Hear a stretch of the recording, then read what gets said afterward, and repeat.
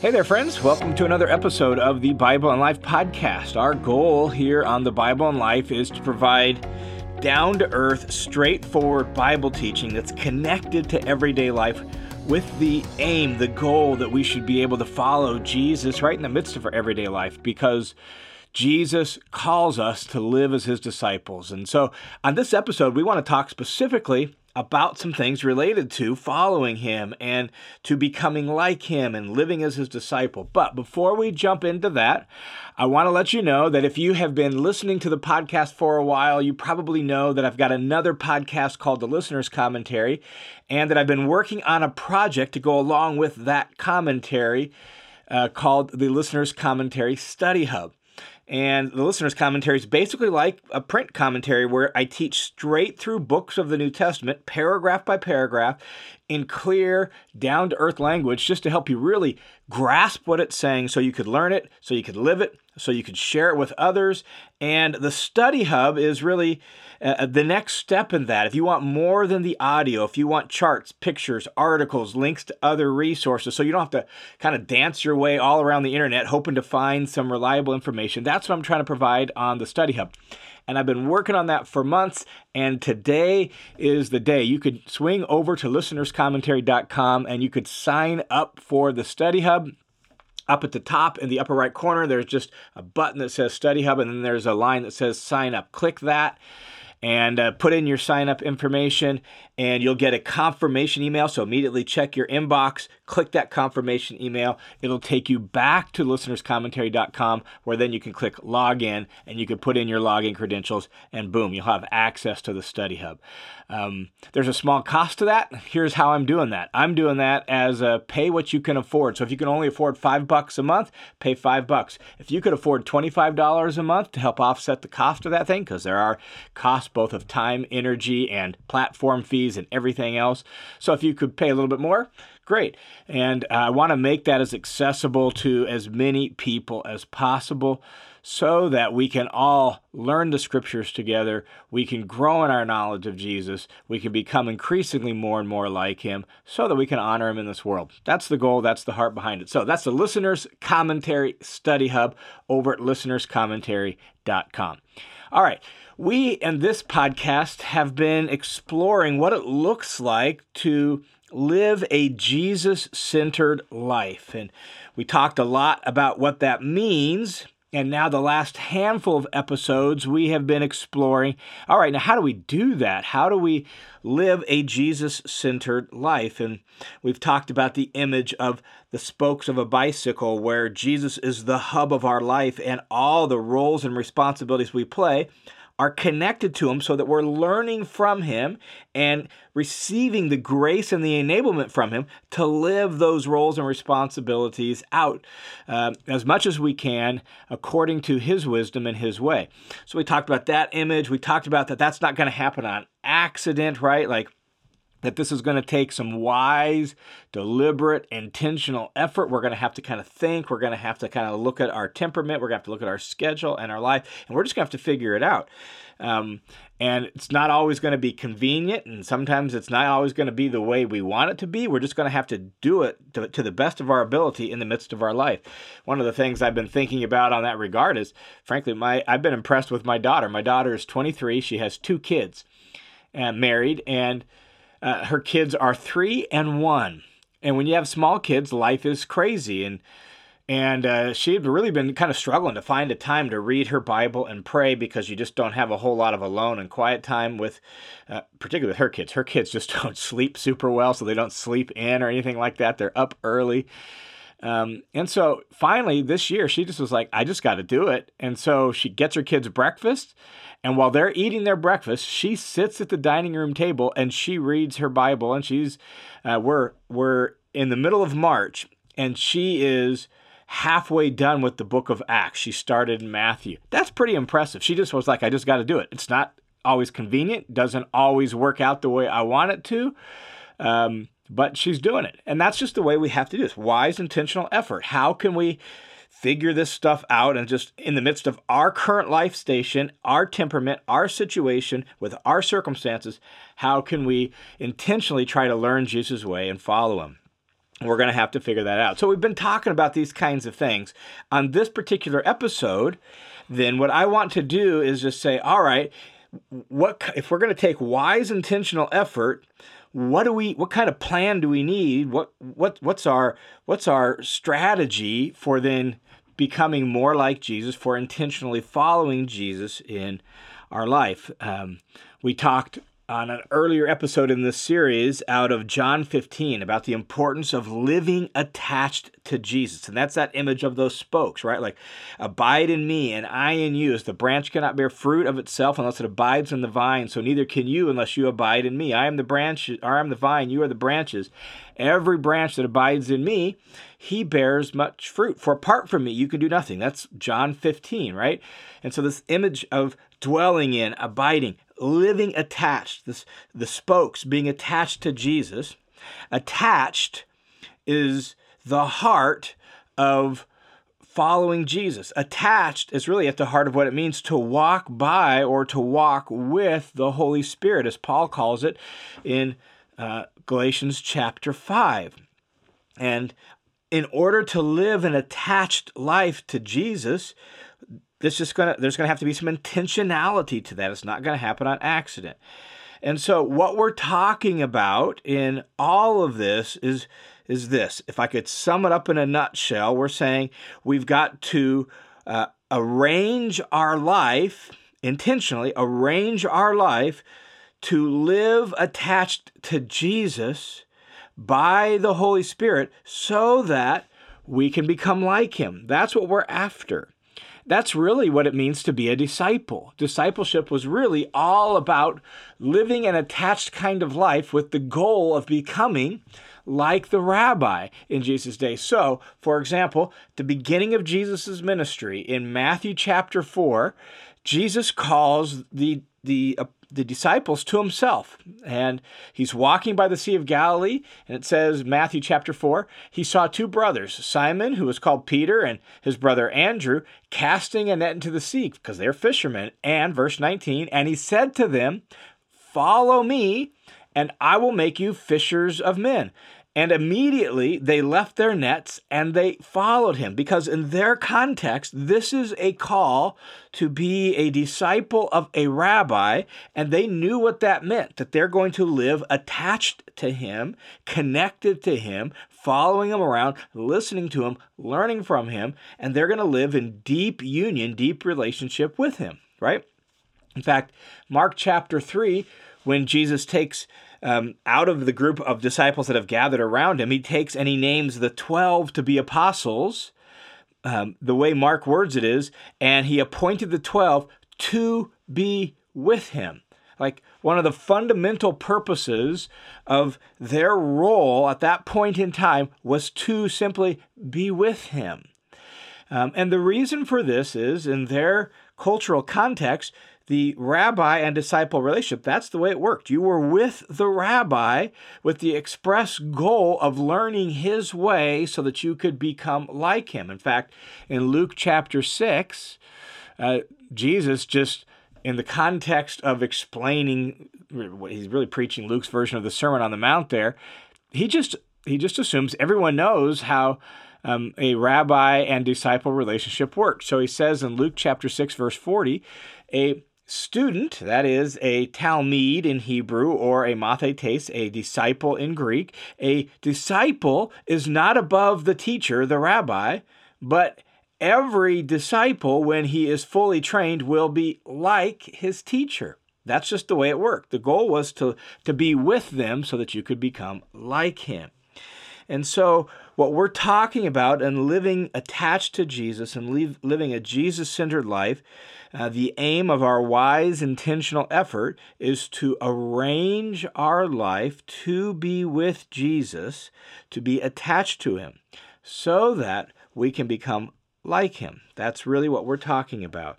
And what that means for us at this stage in life and in the history of the church, right? What that means for us in the world in which we live in is simply this, that we're going to have to put some spiritual practices and some spiritual rhythms in place so that we can arrange our life to be with Him, to be attached to Him, so that we can become like Him.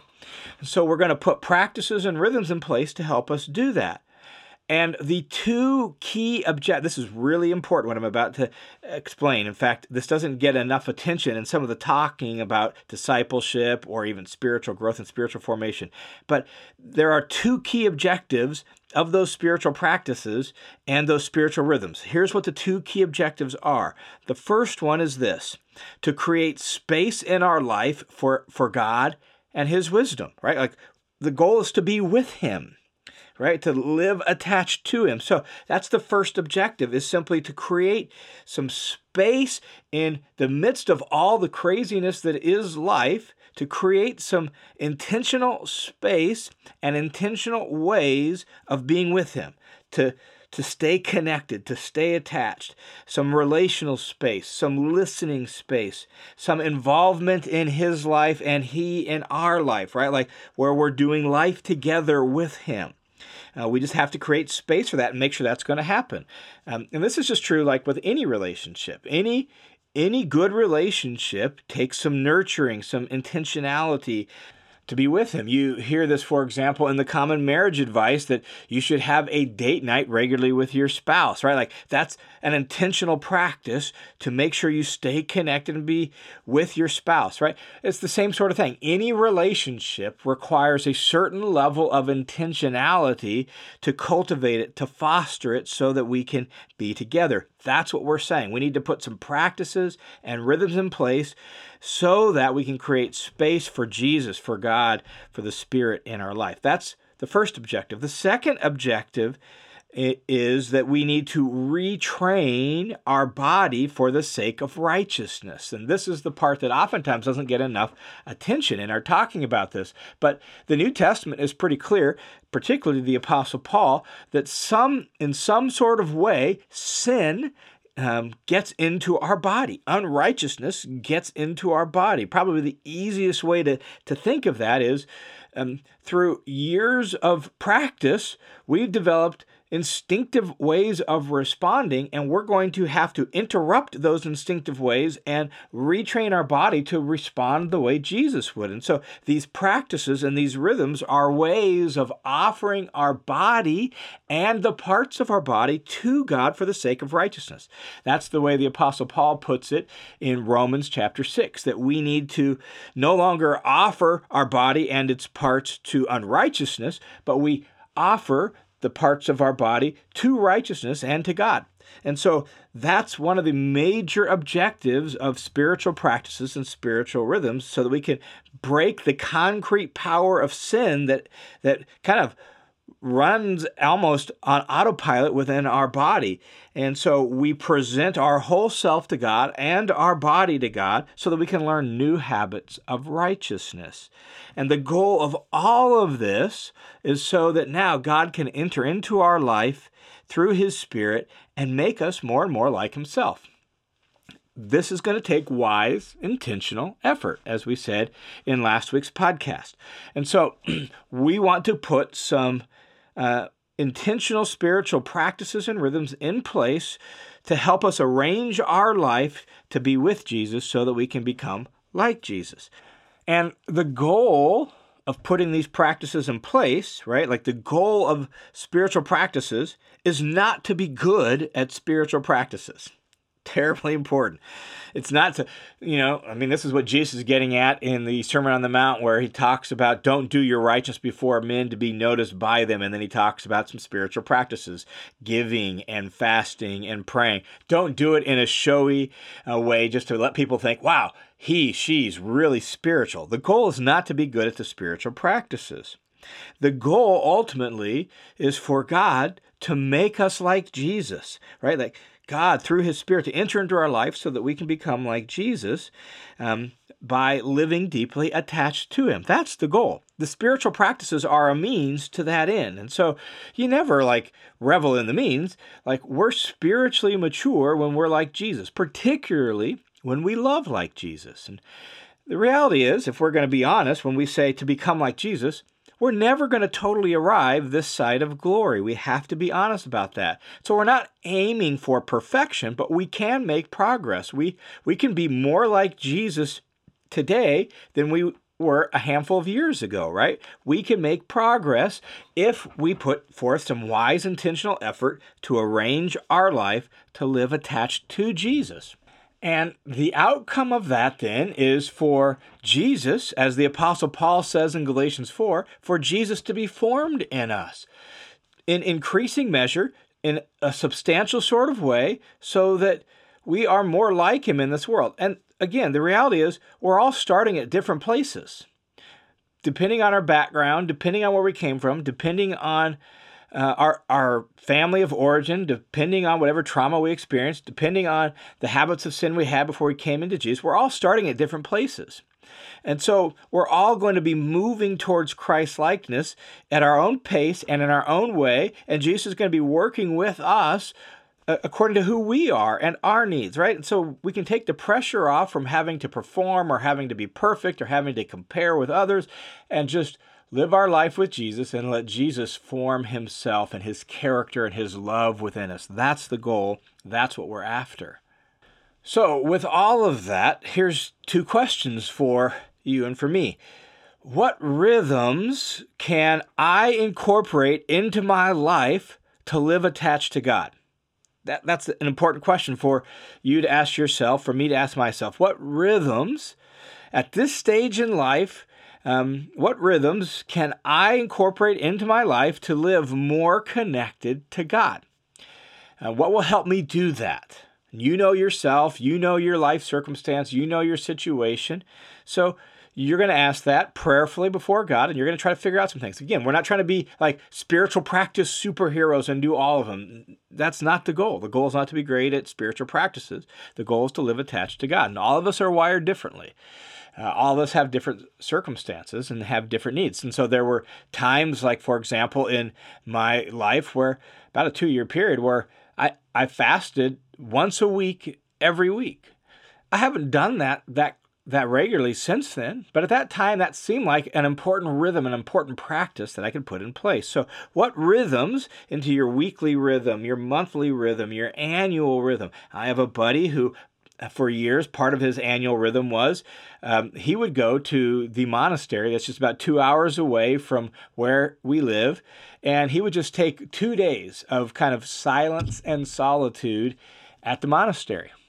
That was part of his annual rhythm. So what rhythms can you incorporate into your life to help you live more attached to God? And then the second question is, what habits or what practices do you need to put in place in your life to help you undo certain vices and learn new virtues? What specific habits or practices can you include in your life to undo vices and learn new virtues? For example, busyness, when our schedules are jam-packed and we're running around like chickens with our heads cut off, that typically leads to anxiety and irritability and anger, right? Like when we are so jam-packed, we're more anxious, more uptight, and we're also more prone to be irritable and angry. So a practice would be, I need to create some margin in my life and to slow down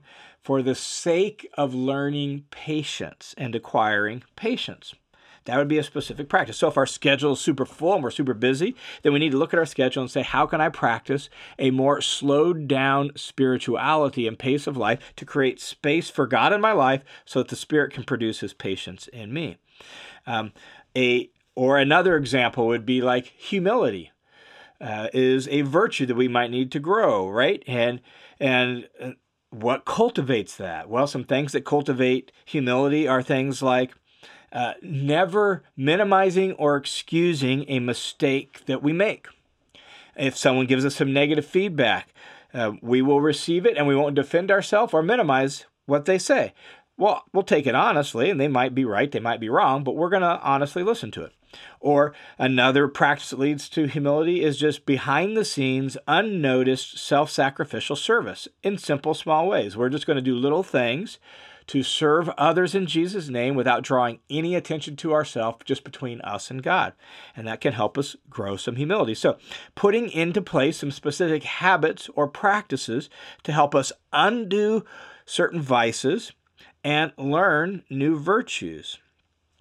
The key thing to all of this is intentionally arranging our life, our real life, to cultivate this deep attachment to God and to retrain our body for the sake of righteousness. And so some of these practices are just standard spiritual practices that have been around for a long time, like Bible reading, right?